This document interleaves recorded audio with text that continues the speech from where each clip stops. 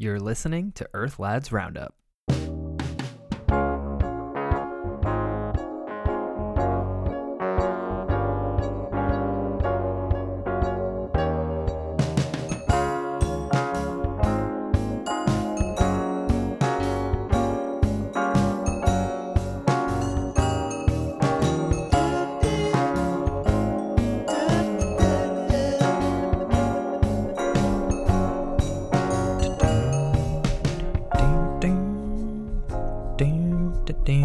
All right, welcome to the show.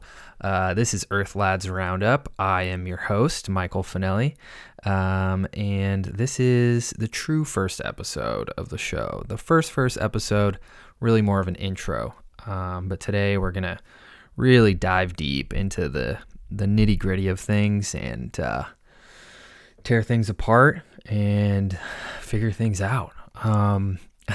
Okay, so there's a lot that's been going on lately in this crazy world of the climate crisis we now live in. So let's run through some of the big headlines in case you haven't been keeping track. Starting off with Sweet Home California is on pace for yet another record-setting wildfire season. We already have about 2 million acres burned, and they say that the worst may still be ahead of us. Smoke from those fires has been causing its own weather patterns across the country, thunder and tornadoes, and at one point it traveled all the way across the country, caused really bad air quality in New York City.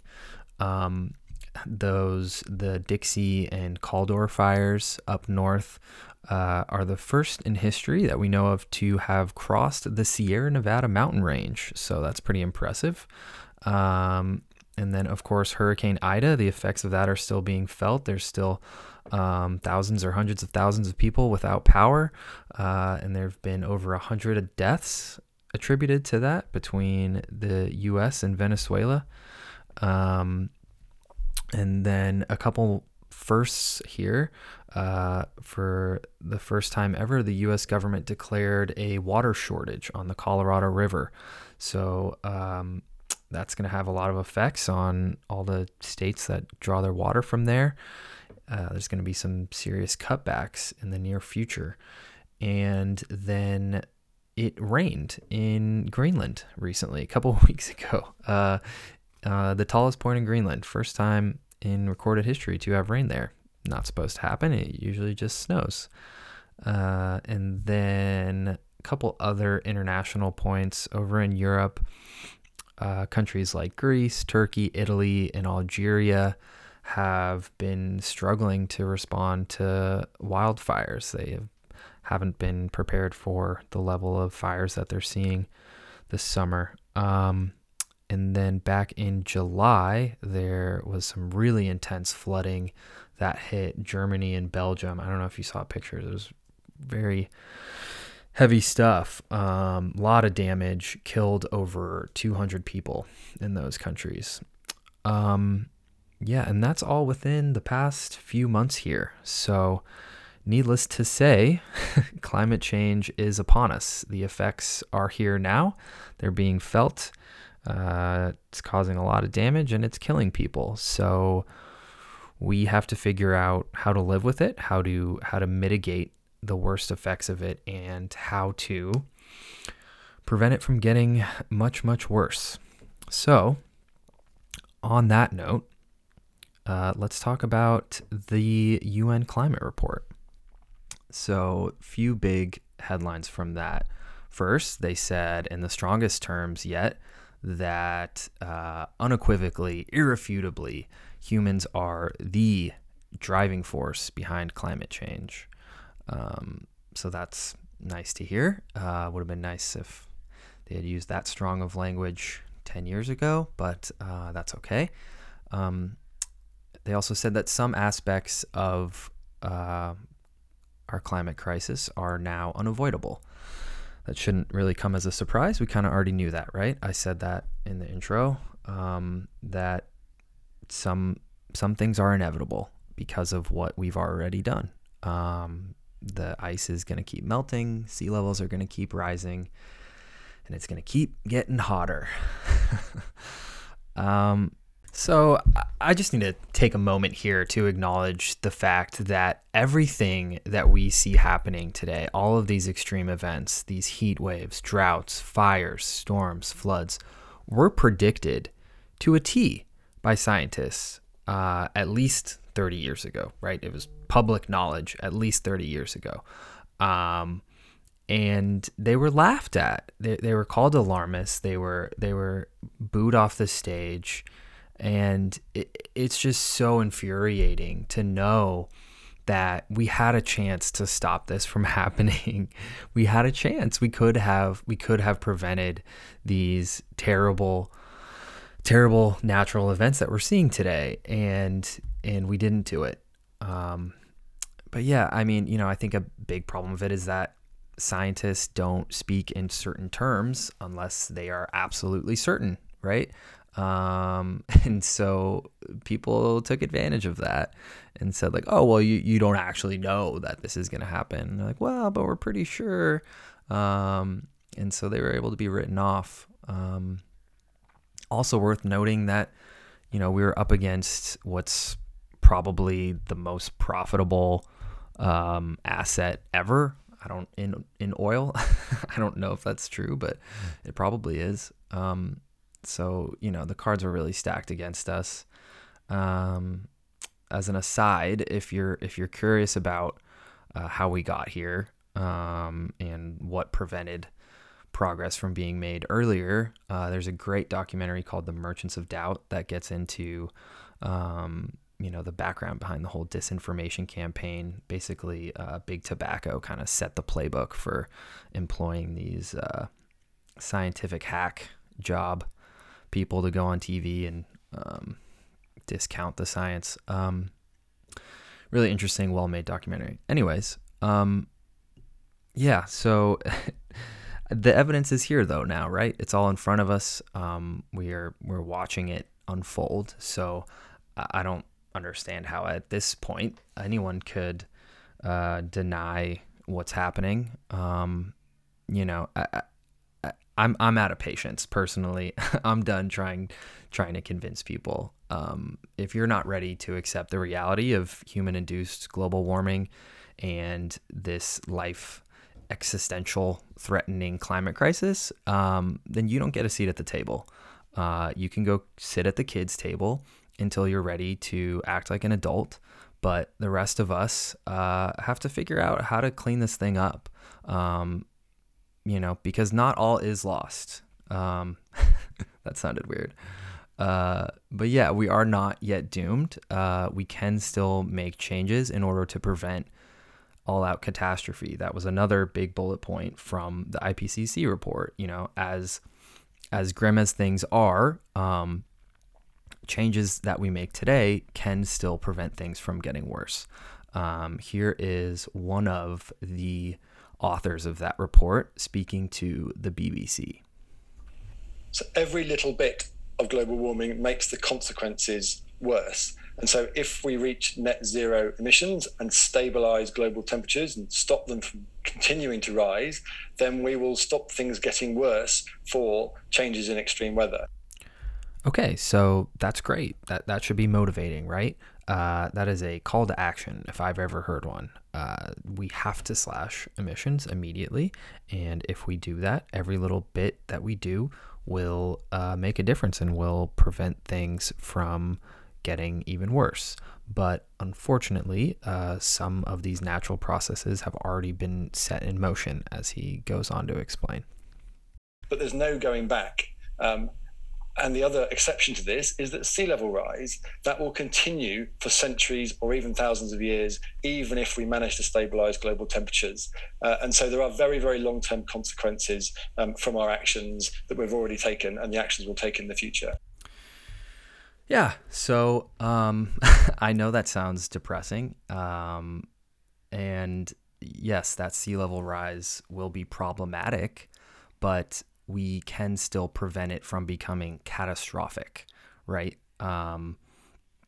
They say in this same report that if we can cut emissions in half by 2030, and if we can get to net zero by 2050, then we can stop and maybe even reverse the temperature rise that we're seeing.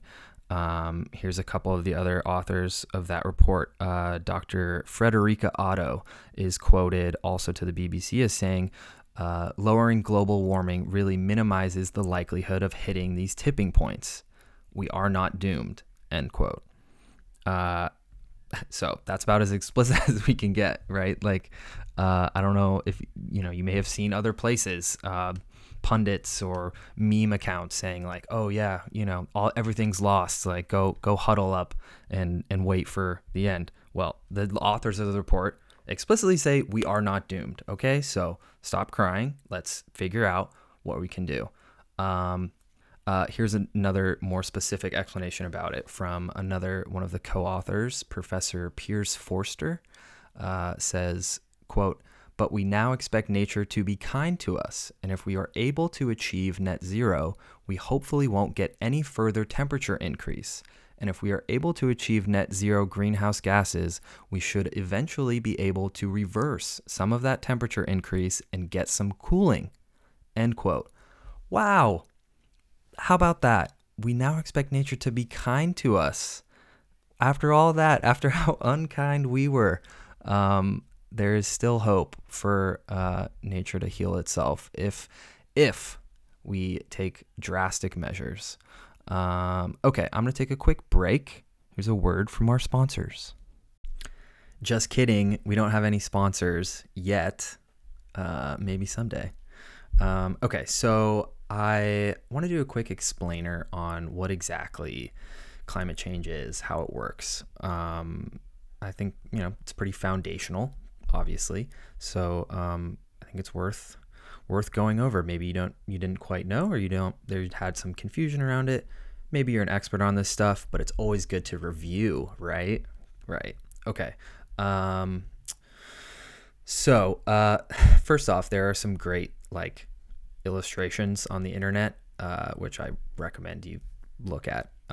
It's hard to do this with just audio, but I will do my best. So basically, planet Earth is this miraculous place, right?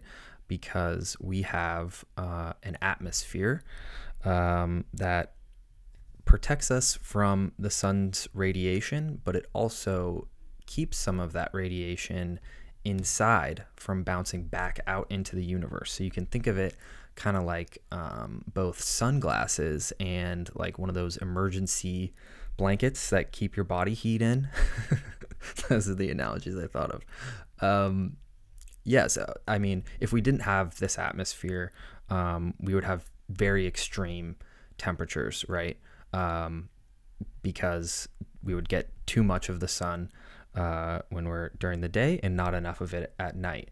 So because of this magical mix of gases in our atmosphere, it allows us to keep that happy medium, that Goldilocks temperature range.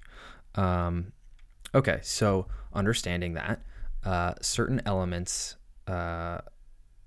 within the atmosphere enhance the effect of trapping more of that heat within our atmosphere, and we call those greenhouse gases, right? Because you think of a greenhouse, for gardens, they let sun in and then they trap it inside. So there's a bunch of greenhouse gases. Some of them are pretty harmless, like water vapor. There's not, that's not a problem. It's not a problematic greenhouse gas, but it does have that same effect.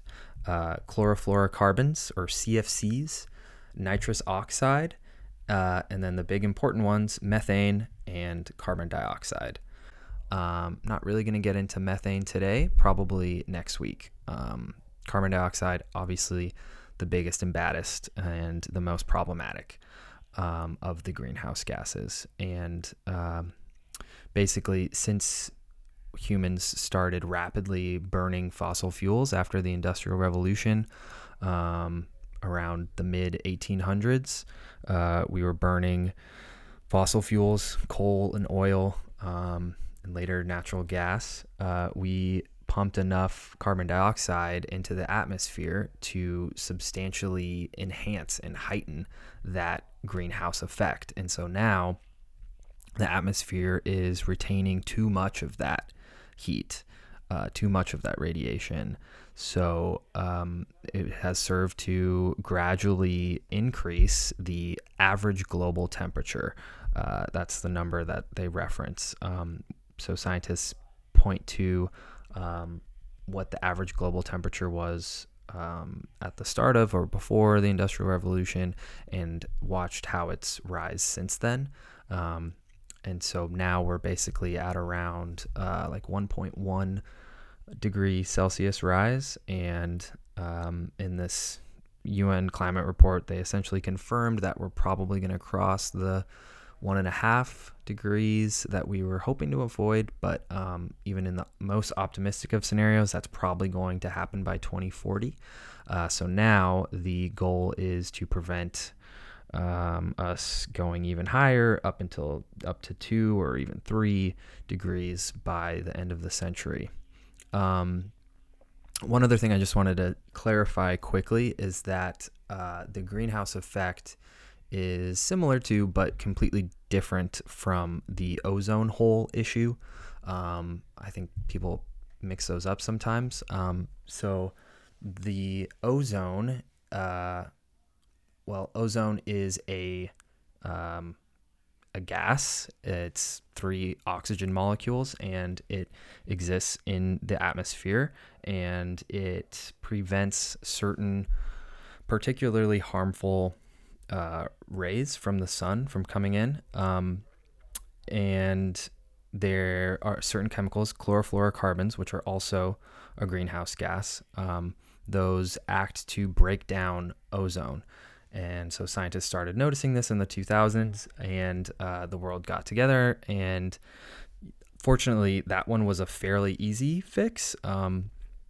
They passed the Montreal Protocol in 2010, which effectively banned CFCs worldwide. And that's mostly a environmental success story at this point. It's not, the ozone isn't like completely out of the woods, but it's in pretty good shape at this point. And so, I just wanted to clarify the difference there between that and climate change. Fast forward to today, one other big note from the IPCC report I wanted to talk about was the advancement we've seen in the science of attribution.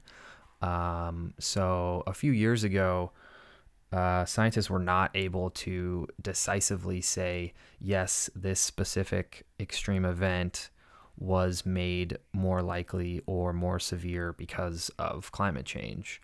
But now they can. They now point to events like Hurricane Ida and say that this specific event was made worse by climate change. Here is an NPR reporter, Rebecca Hersher, breaking this down for us. NPR's Rebecca Hersher reports climate change made the storm more dangerous. Ida formed over abnormally warm water in the Gulf of Mexico. That helped it become a more powerful storm carrying more moisture that fell as extreme rain far from the Gulf Coast. As the remnants of the storm moved across the mid-Atlantic and New York City on Wednesday and into Thursday morning, the rain fell too quickly to soak into the ground in many places. Flash floods turned roads into rivers and shut down much of New York City's subway system overnight. Tornadoes caused extensive damage in the mid-Atlantic, including in suburbs of Philadelphia. Storms like Ida are getting more common as the Earth gets hotter. Rebecca Hersher, NPR News. So that's a huge deal. There's no more beating around the bush. We can now break down why things were so bad, right? The storm formed over warmer water, hotter air, able to hold more moisture. As it moved, it dropped more rain at a time, and the ground wasn't able to soak it in, so it caused flash flooding. It's a big deal being able to point to specific events and say, look at all this damage and death that was caused. That's because of climate change. That's because we've continued to burn fossil fuels. So it's direct, tangible evidence that we have to immediately transform our economy and our the way that we've lived life thus far. So speaking of immediately transforming our economy, the LA Times came out with a big story back in late July that I have a bone to pick with. So here's the headline. It goes, California's electric car revolution, designed to save the planet, also unleashes a toll on it. And they go on to basically break down that there's this newfound demand in California and elsewhere for electric cars, and it's pushing these new industries of extraction for lithium and other rare metals that are needed for electric car batteries. And so they basically take the perspective that we're trading one environmental crisis for another. And I just think that's absolutely ridiculous. Look, I understand and agree that it's important to be aware of potential environmental impacts as we navigate this transition into a renewable economy. But to suggest that we should slow down that transition out of an abundance of caution for potentially maybe disturbing a habitat somewhere is absurd. It's like saying that, a house is on fire, which the earth literally is. And the firefighters are there. They whip out the hose. They start putting out the fire. The owner runs up and says, "Oh, no, wait, like the water might stain the linoleum." Like, what are you talking about? We have to put the fire out or else the linoleum is going to burn to ashes. These habitats are going to be destroyed by climate change if we don't stop it. So, yeah, it's just ridiculous to pretend like these things are at all comparable. They bring up that potential species could be threatened by these new mining operations. And they talk about specifically one of the sites involves harvesting these metal-rich nodules that are on part of the ocean floor. And they're saying that it could threaten certain species there. They recently discovered this jellyfish or something that was made, people loved on social media. It went viral. It was so cute. You're just taking advantage of people's emotions at that point, saying like, oh, well, we have to protect this one thing. Every species is currently threatened by climate change. And we know that there are currently mass extinctions happening because of the warming temperatures. And so we have to stop that. We should do that as carefully as possible. I think of the Silicon Valley saying of move fast and break things. This process should be move fast and break as little as possible, right? We should be as careful as possible, but we can't slow down. Unfortunately, we don't have that luxury anymore. We have to transition, or else all of these other concerns will be irrelevant. We're literally melting the planet away. So yeah, and part of the problem here is NIMBYism, right? That acronym, not in my backyard. They interview this rancher in northern Nevada who explains why his concerns about a proposed lithium mining operation going in near his ranch. Here he is. Obviously, we need to get lithium someplace, but we need to look for the most sustainable way to get lithium and look at all of the impacts. Is there a better way to process it here? Should it be processed elsewhere? So that's just a textbook, right? Textbook, not in my backyard-ism. He acknowledges that we obviously need lithium, right? This guy is environmentally conscious. He understands the need for renewable energy, but he just doesn't want it mined there because it's going to affect him and his livelihood, which is perfectly understandable, right? Like I get that, but unfortunately, there's always going to be someone who has an issue with any operation you're going to do, right? I think this guy should be fairly compensated for his troubles, but if this is the best place that we can find these resources to power renewable energy, then it's what we got to do, right? So I will say that later in the article, they present an alternative for a more sustainable way of doing this. Apparently, you can draw lithium out of the brine that's created by geothermal power plants. That's cool, right? If we're able to get enough doing it that way, great. By all means, let's go with that. But if it doesn't turn out to be feasible or sufficient, then we got to find it somewhere else. So there's also the question raised of whether this is all even necessary. Some people suggest that there's enough of these resources elsewhere and that we can get them through these supply chains largely controlled by China, or whether the technology of these batteries is advancing so fast that in a number of years these resources won't even be necessary. I don't know. I don't have enough information or knowledge to speak on those things intelligently. But what I do know is that we have to rapidly shift the way that we live in this world. And we have to stop burning fossil fuels. And one of the biggest sources of carbon emissions in California and nationally is transportation. And that comes from internal combustion engine cars, right? So shifting to electric cars is not some sort of misguided crusade, as this article suggests. It is the best means that we have of making our transportation sector more renewable quickly. I know there's other technologies being explored for hydrogen or whatever, and I'm all for that. If those are proved to be more sustainable, great. Let's get them up and running. But electric is what we have right now, and so we got to ride with that. No pun intended. Haha. That was dumb. Okay, so last thing that I will leave you with today. If you are in California, there is a recall election going on. I'm sure you've heard about it. If you haven't voted yet, make sure you do. The last day is Tuesday. And look, I will acknowledge that there are several reasons that you might not like Gavin Newsom.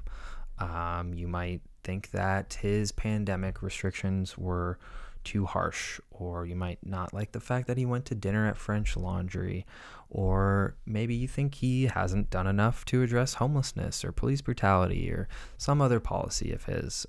Maybe you just think he uses a little too much grease in his hair, or you don't really like his temperament. All somewhat valid, I will say, to varying degrees.